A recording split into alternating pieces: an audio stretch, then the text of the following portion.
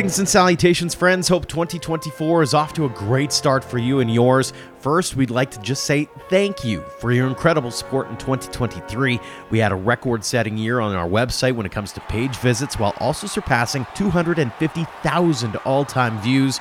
We also set a new record for downloads here on the podcast last year, and we're inching ever so close to 50,000 all-time. It was certainly a year we'll never forget.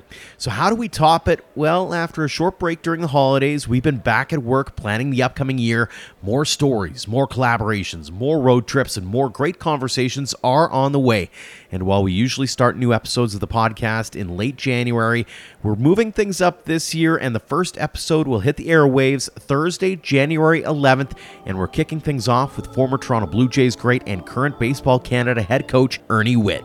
And we already have some great guests lined up to get us ready for pitchers and catchers reporting in the big leagues in February, as well as the spring college baseball season, including the CCBC.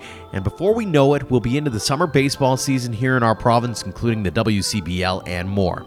As always, we want to thank our entire roster of official supporters for their generosity and support.